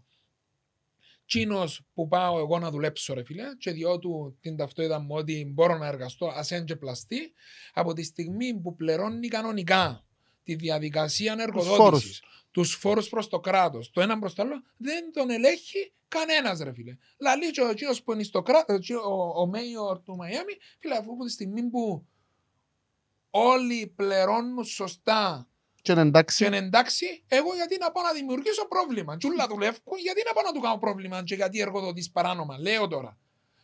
Στην Κύπρο ρε φίλε, εκείνος που πάει να εργοδοτήσει κάποιον παράνομα, δεν κάνει που τον εργοδοτά παράνομα, δεν τον πληρώνει θέμα. Και εκείνος που πάει να εργοδοτήσει παράνομα, δεν ξέρει πώς να τον αγγείλει. Ναι. Και σωστές ημέρας μπορεί να φάει και ξύλο και αφήσει από η χώρα. Το λοιπόν, έχει ένα σύστημα ρε φίλε, το οποίο είναι απίστευτο. Δεν ξέρω πώς είναι. Μπορούμε να στείλουμε κάποιο ρε φίλε να τους πούν τέλος που λειτουργήσαν το σύστημα να λειτουργήσουμε και εμείς. Πληρωμή προμηθευτών. Πληρώναν για μέσα στο εστιατόριο τους προμηθευτές. Και είδα την είδα λίγο αγχωμένη η διευθύντρια του εστιατορίου. Δεν που γίνεται. Λέγω προσπαθούν να πληρώσουμε κάποιους vendors γιατί αρχίσαμε 2 μέρες και έχουμε σοβαρό θέμα. Εντάξει, δεν είναι από 2 μέρες. Αν άρχισες 2 μέρες. Ελαλή μου έρχεται, μπορούν να καταγγείλουν στο city, στην πόλη, ο vendor, ότι ο προμηθευτής μπορεί να καταγγείλει και αυτόματα να στέλνονται εργασίες σου αν δεν κάνεις settle. Όλα σου... Ναι ρε φίλε, έχει τιμολόγια, έχει emails, έχει το ένα, έχει το άλλο, δεν μπορείς να το τιμολόγια. Αρκεύκουμε εμείς. Μα μου το φέρες τούτο, γι' αυτό πως σε καιρό. Εμείς ρε φίλε προσπαθούμε να βρούμε το κάτι, μάλιστα ρε φίλε, για να καθυστερήσουμε τον άλλο, να την κάτσουμε τον άλλο, να μην μας την κατσίσει ως πρώτος. Και τούτα ούλα ρε φίλε, καλούμαστε εμείς, εγώ, εσύ σαν παπάς, σαν οικογενειάρχης, σαν επιχειρηματίας, να τα φέρουμε ντούμπα. Ναι. Αλλάξει ένα σύστημα. Και είπα το και πιο παλιά, off camera βέβαια, αλλά και πειράζω και on camera, ενώ ότι, φίλε, θεωρώ ότι για να αλλάξει ένα σύστημα πρέπει πρώτα να διαλυθεί. Για να καταστραφεί, είτε ονομάζεται πόλεμος, είτε ονομάζεται πραξικό, ό,τι θέλεις πέτω, ρε φίλε. Για να διαλυθεί, για να αλλάξεις φίλε, ένα σύστημα που καλλιεργείται από τη δεκαετία του 60, ρε φίλε, και πάει και έρχεται, ενώ σου έρχεται, συνεχίζει το ίδιο. Θεωρώ ότι πρέπει να το διαλύσεις που η ρίζα. Και για να διαλυθεί που η ρίζα σημαίνει μπορεί να πέσει η κυβέρνηση, πρέπει να γίνει πόλεμος, πρέπει να γίνει κάτι, ρε φίλε, ως πάντων.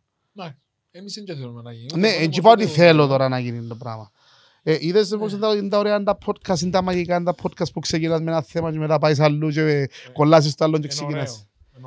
Λοιπόν, όχι, απλά για να το μαζέψουμε, γιατί είπα σου, εσύ άμα να έρθεις να κάνεις το πρώτο, είπα σου, θυμάσαι πριν 1,5 χρόνο, εσύ να έρθεις να κάνεις το πρώτο και να έρχεσαι συνέχεια να κάνουμε, γιατί έχουμε πάρα πολλά πράγματα να πούμε. Και θέλω να έρχεσαι, γιατί εντάξει ρε φίλε, θεωρώ ότι είσαι τους ανθρώπους που μοιράζεσαι σκέψεις σου, γράφεις τους προβληματισμούς σου, ενώ μέσω από το story σου, ναι με φάνη τρόπο ή οτιδήποτε, είναι πολλά σημαντικό να εξωτερικεύεις τις σκέψεις σου και να συμμερίζονται και άλλοι άνθρωποι την απόψη σου και να διαφωνούν, είναι κακό. Και θεωρώ ότι είδαμε ρε φίλε, άμα έρχεσαι δάμε και συζητούμε ή μπορεί να φέρεις κάποιον άλλο να συζητήσεις εσύ, έχει πρόβλημα. Έχεις πολλά ωραίο mindset, πολλά ωραίες απόψεις που μπορείς ας πούμε, να ξεδιπλωθείς, να ανοίξεις θέματα τα οποία προβληματίζουν πολύ κόσμο και μιλούν. Τούτο είναι μια μικρή παρέθεση. Σωστά, που εμίλουν. Και ενοχλεί με το ότι ο κόσμος δεν μιλά. Ούτε εγώ μιλούσα ρε Άντρεα, ούτε εγώ μιλούσα, έκανα τη δουλειά μου και δεν μιλούσα. Ενώ τώρα ρε φίλε, έχω πρόβλημα, δεν μπορώ να μην μιλήσω ρε φίλε. Ήδη ξεκίνησα να τσακώνω με τους πελάτες μου. Γιατί ο τρόπος που δουλεύουν δεν είναι σωστός. Όχι δεν είναι σωστό. Να μπορείς να το στοιχειοθετήσεις. Ναι ρε φίλε, μα εγώ πλέον... Το πράγμα είναι καλύτερο για τούτον και τούτον τον λόγο. Μπράβο. Καταλάβες. Και έρχομαι να δέσω όλοι μας την κουβέντα με το πώς είναι να συνδυάζεις οικογένεια, δουλειά και χόμπι. Γιατί στην ουσία το πράγμα είναι. Είναι το χόμπι σου το οποίο γίνεται επαγγελματικά πλέον. Είναι η δουλειά σου, η τεχνική σου κατάρτιση που είχες που το ζορπάν και έκαμες τώρα το δικό σου το χώρο, το δικό σου το καφέ, το μπραντ σου, το δικό σου το mindset ρε φίλε. Και είναι η οικογένεια. Είναι πολύ σημαντικό. Η μία λέξη. Αγάπη ρε φίλε. Ναι. Για ό,τι κάνεις. Αγάπη σε εκείνον που κάνεις. Πρέπει ό,τι κάνουμε σαν άνθρωποι πρέπει να μας γεμίζει. Πρέπει να ξυπνούμε το πρωί, να νιώθουμε τυχεροί που ξυπνήσαμε και έχουμε όλη την ημέρα μπροστά μας να κάνουμε εκείνο που μας αρέσει και εκείνο που αγαπούμε. Και που αισθανόμαστε σωστά. Θέλουμε θυσίες. Για να κάνει κάποιος, δεν μπορείς να κάνεις blink of an eye, ρε φίλε, και να αλλάξεις τη ζωή σου. Είμαι λίγο effort να περιμένεις αποτελέσματα. Μπράβο. Θέλει θυσίες, προσπάθεια και να είσαι dedicated. Εμπολά τα... Περίμενε. Εμπολές οι πληροφορίες που πιάνουμε ή εμπολές... Τα distraction. Ναι, εννοείς... που δεχούμαστε. Ναι, που θέλουν να μας αποσυνατολίσουν ή αποσυντονίσουν που το στόχο μας. Ναι. Είτε είναι αρνητικές σκέψεις, είτε είναι αρνητικά λέξεις που ακούμε, γιατί δηλαδή κάποιος Παρέτα ρε, είναι ώρα τώρα να το κάνεις το πράγμα ρε. Ρε, είναι καιρός να ανοίξεις το καφέ. Ρε, μα μες στο lockdown ποιος εμπουάνει. Ρε, μα ποιος να σου κάνει το funding το project. Πού να βρεις τώρα εσύ ώρα να πούν το. Είναι ώρα τώρα, έχεις και κοπελούθια. Μα πού να σηκώσεις να πάει στο Μαϊάμι τώρα. Πού να έχεις την Μαριάν και τα μόρα. Μα τώρα ανοίξεις το καφέ. Να τα καταφέρετε. Είναι που σου πένει η γυναίκα σου που σου είπαν να πάει στο Μαϊάμι. Είναι που σου πένει ο άρφος σου. Είναι που σου πένει ο κύρις σου. Μα να τα βγάλει πέρα η Μαρία μόνη της. Έκανα ρε, είναι και ουρακοτάγκος, είναι άνθρωπος. Και εγώ είμαι άνθρωπος, εμένα ερώτησε αν θα βγάλω πέρα μόνος μου και μέσα. Αλλά, εάν εγώ, και έρχομαι και πολλά σοβαρό παράδειγμα τούτο.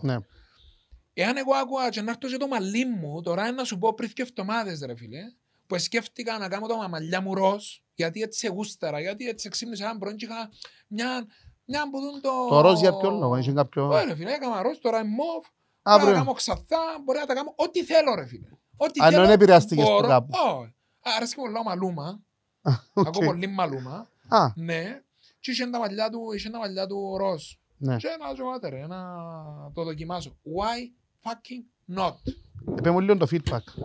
Λοιπόν, φίλο, ο πας μου μόλις με είδε το πρωί στο καφέ. Κάμεν έτσι. Όχι μάνα μου, γε μου. Όχι μάνα μου, γε μου. Γε μου, για όνομα του Θεού. Να μπορεί, παπ. Γιατί είπε έτσι έκαμες έτσι τα μαλλιά σου τώρα. Παντρεμένος άνθρωπο. Μα είσαι παντρεμένος άνθρωπο, να απαγορεύεται. Ναι. Απαγορεύεται. Πολλά πράγματα απαγορεύεται.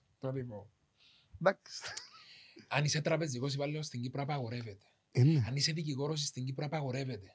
Αν είσαι οτιδήποτε στην Κύπρο ρε φίλε, απαγορεύεται να κάνεις τσίνο που εσύ πραγματικά αισθάνεσαι. Γιατί την ώρα που με θωρούσαν όλοι με τα ροζ τα μαλλιά ρε φίλε, αυτόματα ενώ λαλούμε ότι you never judge a book by its cover, αυτόματα και ως πως σε ξέρει, καλεί αονγκαρακιόζει. Τέλεια μπάλατος. Αον τούτο ρε. Ναι, αον τούτο ρε, να μας έκαμε τα μαλλιά του. Λοιπόν, και άμα κάτσεις να μιλήσεις με κάποιον και να του πεις τη φιλοσοφία σου, νιώθει και άσχημα, μπαίνει μες στα πετσιά του και σε άσου συγγνώμη θέμα. Διότι παντήτσε, εγώ επειδή έβαψα τα μαλλιά μου ροζ ρε φίλε, δεν είμαι ο Ανδρέας που ήμουν πριν 3 δευτερόλεπτα. Πριν άψεις. Ναι, δεν είμαι ικανός στη δουλειά μου, δεν έχω επιχειρήσει τη δική μου επειδή έχω τα μαλλιά μου ροζ. Ή να μιλώ ας πούμε εγώ με έναν επιχειρηματία ρε φίλε, εντάξει, σε κάποια φάση έμεινε μου, τραυμάτισε με, όχι τραυμάτισε με, έμεινε μου μες στο νου ρε φίλε. Στιγμάτισε, να μιλώ με κάποιον με πουκάμισον και γραβάτα ρε φίλε, να ξέρω ότι πάνε και έρχονται οι επιταγές τους σε μισθούς, σε γνωστούς μου και φίλους μου, που πήγαιναν να καταθέσουν επιταγές και έρχονταν πίσω, και να με ρωτάει εμέναν την ίδια ώρα, μα είναι τα λόγια δέχονται στη δουλειά, φορείς κοντομάνικο, είσαι διευθυντής και έχεις τατού. Και έτσι έρχεται μου την ώρα ρε φίλε, να μου πιάπω η γραβάτα και του πω ρε μα τώρα εσύ επειδή φορείς που κάμισον και γραβάτα λαλείς μου εμένα γιατί με δέχονται στη δουλειά που φαίνουν τα τατού μου. Πιένε για μου βάλε να πιερώσεις τον κόσμο σου που πάνε και έρχονται οι επιταγές σου και παρέτα να ασχολείσαι μαζί μου. Έχουμε το γενικά σαν λαός του ταπέλο, έχουμε το. Δεν μπορούμε να δούμε κάτι. Ευκάτε ρε φίλε έξω από το comfort zone σας. Μόνο να μανιφκείτε έξω που είναι τη γραμμή. Είναι πανδύσκολο. Είναι πανδύσκολο να βγεις έξω από την γραμμή. Είναι δύσκολο ρε φίλε. Είναι δύσκολο γιατί για μένα που ξεκινάει εμένα το comfort line μου κάποιο άλλο τελειώνει.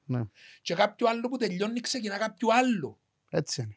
Είναι έχει τελειωμόν, είναι έχει οριζόντα το πράγμα. Δεν τελειώνει ποτέ ρε φίλε γιατί λαλείς ότι έτσι έμαθαμε να μεγαλώνουμε. Τούτο είναι το σωστό. Μα ποιος σου δεν είναι το σωστό ρε. Να σου πω κάτι για το comfort zone. Ας πούμε λέεις ότι αν που τελειώνει ένα βουνό ξεκινά το επόμενο. Έτσι είναι το comfort zone. Δηλαδή συνέχεια αν μάθεις, το θετικό είναι να μάθεις συνέχεια να φκένεις εκτός του comfort zone. Στον και από ξεκινάς και επιτυχαίνεις τα πράγματα. Ξεκινάει η μαγεία για με. Άμπραβο ρε φίλε. Και δεν μπορείς επειδή εσύ έτσι πιστεύεις ρε φίλε, πρέπει να πιστεύω και εγώ. Ή έχεις τον την εικόνα πρέπει να έχω και εγώ. Ή ότι σου αρέσκει να σου κάνουν, μεν κάνεις. Μα περίμενε ρε φίλε, και που μου αρέσκει να μου κάνουν εμένα, εσένα μπορεί να σου αρέσκει να σου το κάνουν. Εκείνο που λέω είναι, έργο μου πάρε, αντιμετώπιζε με όπως μου αρέσκει εμένα να με αντιμετωπίζεις. Ναι. Αν δεν γουστάρεις, go away. Αν δεν γουστάρω, I will stay back. Κοίτα, και τούτα όλα ρε Ανδρέα, εσύ επειδή βάλες μια λέξη μπριτζάρι, σας πω ότι όλα γίνονται με αγάπη. Ναι. Θεωρείς ότι για να φκένει τόσο συνδυασμός, όπως σου είπα, χόμπι που γίνεται δουλειά, γιατί στο τέλος της ημέρας Ναι. πολλοί άλλους σου δυνατάκα, μα πάει και παίζεις μουσική, περνάς καλά, δεν έχει καμία σχέση με την πραγματικότητα το πράγμα. Από ένα πόξο του χορού, Ναι, πολλά τερόθια ξέρεις, άβα μου. λοιπόν, ξεκίνησες τώρα το δικό σου κομμάτι, το εκρού, παιδιά, εντάξει, είναι ωραίος ο καφές, Κοσταρίκα να πίνω πιο. Ναι. Λοιπόν, το οποίο θέλει πάρα πολλές ώρες, ξέρεις εσύ ότι θέλει πάρα πολλή προετοιμασία. Εντάξει, πέρασες που το κομμάτι επιχειρηματικά πιο παλιά, αλλά άμα είναι δικό σου κομμάτι, σίγουρα ακούσεις παραπάνω. Και η οικογένεια, που σίγουρα τα μωρά θέλουν ώρες. Τα μωρά θέλουν πάρα πολλές ώρες. Και δυστυχώς το lifestyle που επιλέγουμε να κάνουμε στην Κύπρο, μας βοηθά. Θεωρώ ότι αν ήμασταν σε άλλη χώρα, π.χ. αν ήσουν στο Μαϊάμι, θα περνούσες σίγουρα τις διπλάσιες ώρες με τα μωρά και θα ήσουν και χαλαρός. Γιατί να σε βοηθήσουν και το σύστημα να είσαι χαλαρός. Πήγαινα κάθε πρωί στο Starbucks. Στο Μαϊάμι τώρα. Ναι. Πάμε στο Μαϊάμι τώρα. Και είχε ρε φίλε, ήμουν σχεδόν 40 μέρες και σχεδόν άλλες 40. Ναι. Λοιπόν, είναι και τα πρωινά, επειδή έπαιρνα κάθε πρωί, είναι και τα πρωινά τα οποία θυμούμουν ότι επία και επία απευθείας και παράγγειλα. Τα υπόλοιπα άλλα πρωινά, ρε φίλε, στέκουν και πόξω που το μαχαζί για να περιμένω γραμμή, Να μπεις μέσα. για να μπω μέσα και να παραγγείλω κτλ. Δεν είχε έναν, και τρώμε που μέσα μου, δεν είχε έναν να πει της κοπέλας, μαμάνα μου, γιατί 2 άτομα είσαστε? Μαμάνα μου, μπορούμε να κάνουμε λίγο πιο γλυόρα γιατί δεν τα μωρά μες στο αυτοκίνητο? Συγγνώμη, μα πώς είναι ώρα για να παραγγείλουμε? Ρε φίλε, και έσπαζα κάθε πρέπει να είναι Μαρία. Όχι μόνο, να σου πω και κάτι άλλο. Μαρίας μήνυμα, και λέω, ρε μάνα μου, ένα πελάνο, παντιτσενούλα κασερί. Παντιτσενούλα κασερί, ή εγώ είμαι ο πελός. Που, καλά, εν έχουν να πάρουν τα κοπέλους στο Ρε, σχολείο. να σου πω και Εν το έχουν άλλο. να πάρουν δουλειά του διαθρώπη. Ας σου πω και το καλύτερο. Είπες ένα πράγμα, εκρατούσα γραμμή. Φίλε, τούτο για μένα είναι πιο σημαντικό.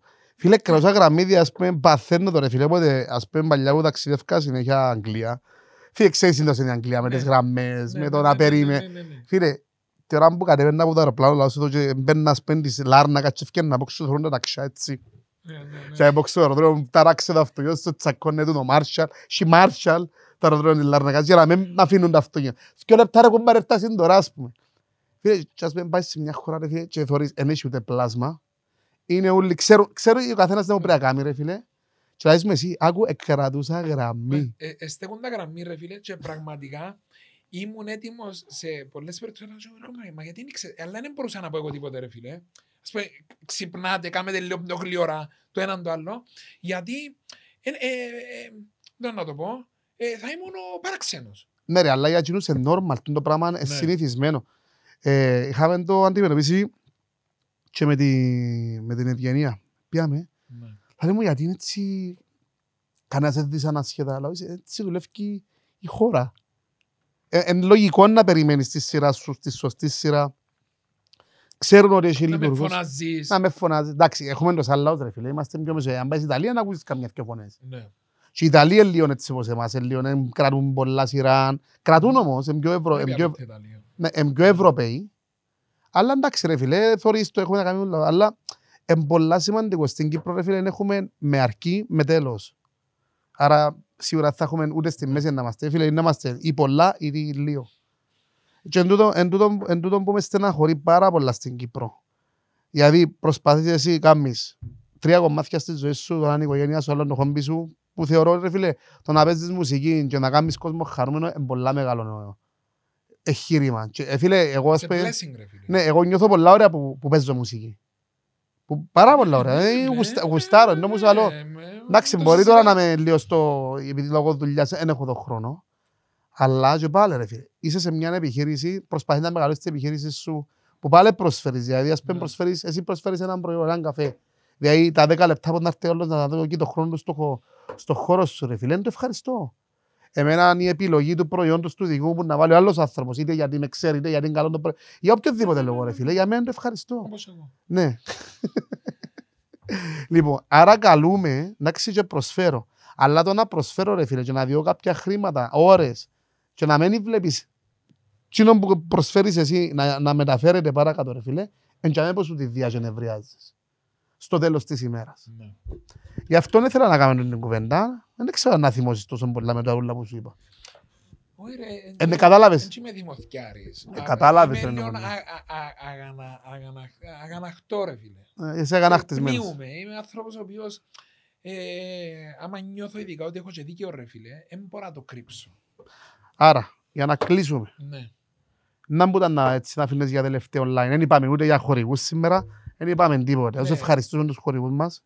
Εντάξει, όσοι μας ακούτε, αντέξετε μήνες τώρα με τον Ανδρέα να πιάνει τα παραλυρίνια μονάδα του. Εντάξει, κάνετε μας ένα like, ένα share. Βοηθά. Αν θέλετε να βοηθάτε. Βοηθά. Θέλω να κάνεις έναν κλείσιμο. Εγώ και όπου καταλαβαίνω πως σημερινό το podcast, αν και είπαμε να ξεκινήσουμε κάπως τις αγιούς, αλλά εξελίχθηκε τούτη η μαγεία του podcast, ότι εξελίχθηκε σε κάτι άλλο. Εγώ καταλαβαίνω πως είναι να κάνεις τι που θέλεις, τι που αγαπάς, και το κάνεις γιατί το θέλεις και γιατί σου το είπαν άλλοι. Και να σου αυτό σου, που με έναν Ανδρέα Κλής, εγώ πίνω καφέ μου. Σάω μου, δεν υπάρχει limit στις σκέψεις μας, στη δημιουργικότητα μας και σε ό,τι εμείς θέλουμε να κάνουμε στη ζωή μας. Δεν υπάρχει και δεν έχει κανένας το δικαίωμα να σου βάλει limits. Θέλει θυσίες, αγάπη, να αγαπάς τον εαυτό σου. Τούτα λόγια τα οποία για πολλούς μηνίσκουν σαν λόγια, ενώ λαλούντα δεν τα φέρνουν σε πράξη. Πρέπει να αρκέψουμε να κάνουμε πράξη. Πρέπει να κάνουμε τον εαυτό μας, ρε φίλε, πρέπει να σκεφτούμαστε out of the box. Για να αλλάξεις κάτι, πρέπει εσύ πρώτα να αλλάξεις τον τρόπο που σκέφτεσαι, τον τρόπο που ενεργείς κτλ. Και νομίζω ότι ο κάθε άνθρωπος μπορεί να πετύχει πράγματα που δεν φαντάζεται ποτέ ότι θα τα πετύχει. Γιατί είμαστε ανθρώποι ρε φίλε και έχουμε απεριόριστες δυνατότητες. Όπως λένε και τα παιδιά, είσαι limitless. Μάλιστα. Το πιστεύω ακράδαντα το πράγμα. Απλά φτάνει να θέλεις. Εγώ θεωρώ ότι άμα έχεις θέληση ρε φίλε για κάτι, όσα εμπόδια και να έχεις στη ζωή σου, ούλα σου θα φέρει ζωή ανάποδα ρε φίλε. Είχα το κάνει story του. Ναι. Είχα το κάνει story ότι το θέλω είναι πολύ πιο σημαντικό που όσα πτυχία και να έχεις στη ζωή σου ακαδημαϊκά. Λοιπόν, να ανανεώσουμε με την άλλη φορά που να κάνουμε. Νομίζω ναι. Να σου στείλω θεματολογίες από ό,τι καταλάβα. Καλό. Και να σου γράφω, σήμερα θα μιλήσουμε μόνο για τούτο. Λοιπόν, δεν μπορέσουμε να τα καταφέρουμε ρε φίλε. Εντάξει, εγώ πριν που ξεκίνησα να κάνουμε podcast, ήμουν αλλιώς. Τώρα ξέρω. Ας πούμε τώρα έκρουζα από μέσα μου, αλλά ο πελός μου τώρα πρέπει να μαζέψω. Γι' αυτό σου πάει να μιλάς εσύ. Θεωρώ ότι σε είπες τα, τώρα έχω και footage να κάνεις share. Εντάξει, ως τα στέλνεις όλους, δεν δάμε να που είπα. Έλα, εγώ είπα τα. Έλα λούντα, έχω τα γραμμένα κάτω. Λοιπόν, Ανδρέα μου, να σε ευχαριστήσω. Παιδιά, ο καφές πραγματικά είναι ωραίο και δεν το λέω γιατί είναι φίλος μου Ανδρέας. Να σε καλά. Φίλε, ποιον ούλο. Σημαίνει πολλά. Σε 40 λεπτά πιο όλο τον καφέ μου. Με τιμά ιδιαίτερα και ξέρεις το πάρα πολλά καλά. Λοιπόν, εκρού παιδιά να βάλουμε και τα link κάτω. Ο Ανδρέας νομίζω exclusively σε μια πλατφόρμα που παραγγελούμε. Ναι. Στο World, εμείς λαλούμε τα. Σε μια πλατφόρμα, τη World και δικό μας. Και όποιος θέλει να πιάει τηλέφωνο στο καφέ, δοκιμάστε το. 428. Direct marketing, 428. Ναι, εντάξει, εκτός που καφέ, έχει σαλάτες, έχει ντόνατς, έχει ό,τι θέλετε. One stop shop. Εντάξει, δεν μπορεί να παραπέμπει. Φτιάχνουμε όλα εκεί. Πολλά σημαντικό, επιλέξαμε τη δύσκολη οδό. Είδες, δεν είπαμε τίποτα για το καφέ. Ναι. Πέρα και κλείουμε. Και μείναμε εδώ. Ότι όλα τα προϊόντα σε όλες τις κατηγορίες φτιάχνονται και να έχουμε κουζίνα. Από bagels, paninis, mini bites, platters, γλυκά. Τα γλυκά κάνουμε, είναι θεσπέσιον το έχεις και τα γιαουρτούθκια σου, τα σεξουαλικά, τα γιαουρτούθκια. Τα healthy products μας που είναι με τα γιαουρτάκια, κρανόλες, φρούτα, μέλια. Λοιπόν, όσοι θέλετε μπορεί να πάρετε στον Ανδρέα. Φίλος μας, είναι πλέρος ένας άνθρωπος για να το πούμε τα όλα. Πραγματικά κύριος που να πάει να καταλάβει και λίγο το mentality σου, να καταλάβει λίγο τη φάση σου. Χαλαρά πράγματα, ομπρελούες, πολύχρωμες. Επειδή θωρώ τα εγώ. Φκιόρα, πολύ φκιόρο. Πολύ. Αληθινό φκιόρο. Όχι ψεύτικο. Έχει τη σημασία του το αληθινό στο μαχαζί μας. Να τα πούμε στο επόμενο επεισόδιο. Να πούμε για το ακρού, πρέπει να πούμε και λίγο για η φιλοσοφία. Λοιπόν, Ανδρέα μου, σε ευχαριστώ πάλι. Εγώ ευχαριστώ, Σάβα μου, τον Blitz. Εντάξει, είμαστε που δίπλα με σου, ξέρεις. προσκάλεσε. Πάντα να σε. Τώρα να συνεχίσουμε να σε καλούμε πιο συχνά τώρα. Ναι. Ναι, επειδή έλειψε μας το περιεχόμενο. Ωραία,